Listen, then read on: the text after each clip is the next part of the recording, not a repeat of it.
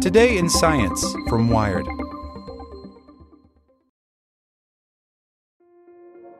This episode is brought to you by Kia's first three-row, all-electric SUV, the Kia EV9, with available all-wheel drive and seating for up to 7 adults, with 0 to 60 speed that thrills you 1 minute and available lounge seats that unwind you the next. Visit kia.com/EV9 to learn more. Ask your Kia dealer for availability. No system, no matter how advanced, can compensate for all driver error and or driving conditions. Always drive safely. Without the ones like you, who work tirelessly to keep things running, everything would suddenly stop. Hospitals, factories, schools, and power plants, they all depend on you. No matter the weather, emergency, or time of day, you're the ones who get it done. At Grainger, we're here for you with professional-grade industrial supplies. Count on real-time product availability and fast delivery. Call, click Grainger.com, or just stop by. Grainger, for the ones who get it done. Hey there, this is the spoken edition of Wired. How Phone Taps and Swipes Train Us to Be Better Consumers by Vanessa Chang. In February, leaked software code predicted the demise of the back button on the latest version of Google's Android smartphone. Apple did away with the iPhone's home button in 2017. LG's latest handset allows users to control their devices without touching them at all. Now, we scroll, swipe, and tap. Soon, we may never again need to hit a button on our phones. Perennial hype surrounds these haptic innovations in touch and motion control technology. Every month, another company announces an interface that tries to make the tech invisible to users. By closing the gap between our bodies and our virtual selves, they aspire to channel our pure, natural expression. Such an interface has long been the holy grail for designers. In the past decade, many interfaces seeking to make this vision reality have entered the market.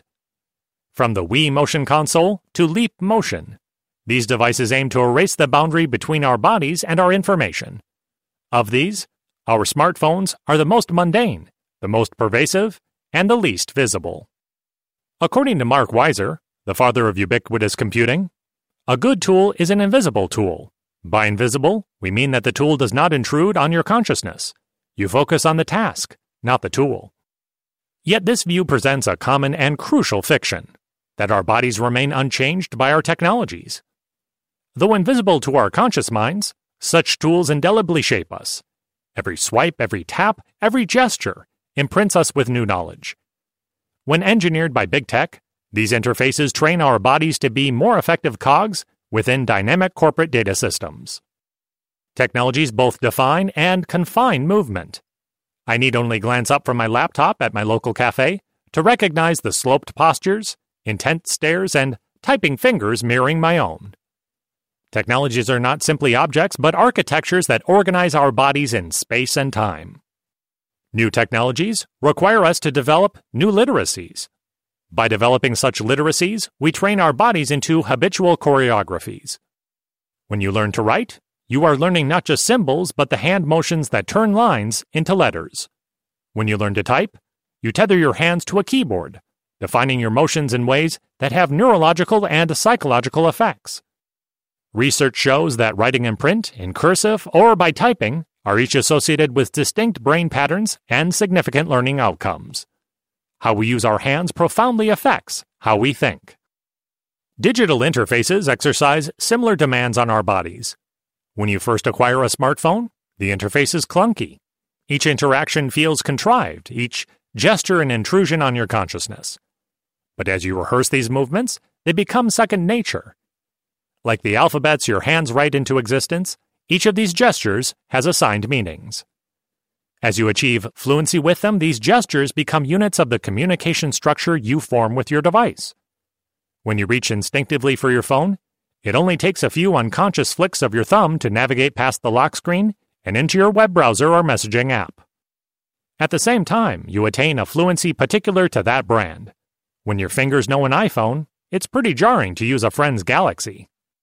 This cognitive and physical training enables you to express your individuality. Through practice, your handwriting becomes your own, testifying to your identity. Individuals also have unique patterns when interacting with their personal devices. As you type, your fingers play an idiosyncratic composition of keystroke rhythms on your keyboard. Similarly, the swipes and taps on your touchscreen form a living signature of your movement. The emerging field of gesture biometrics uses these movement signatures in security and other applications in interface design. Yet even as it promises to secure our information, gesture biometrics raises urgent questions about privacy, surveillance, and knowledge. Our fingerprints, our DNA, and now our very movements are structured and archived by private corporations with little transparency. As interfaces gather your data, they simultaneously train you in their use. These motions become unique and trackable parts of your identity. As children, yogis, and dancers intuitively know, our minds are embodied.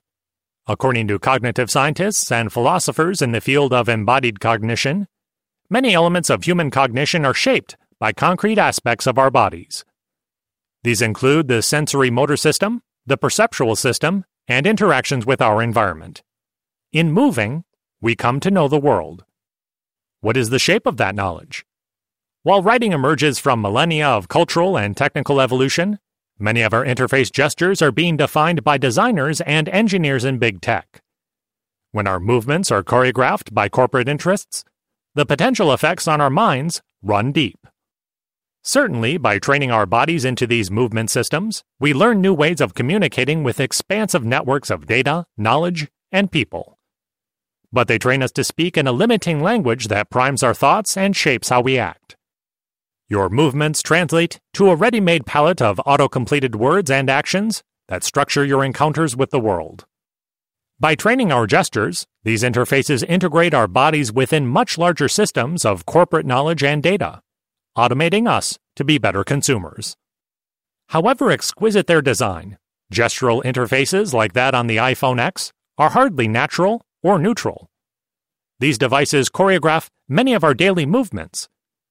According to a 2016 study, the average user touches his or her phone 2,617 times a day. With each stroke, our devices become more a part of us, and us of them. Wired Opinion publishes articles by outside contributors representing a wide range of viewpoints. Read more opinions on Wired.com.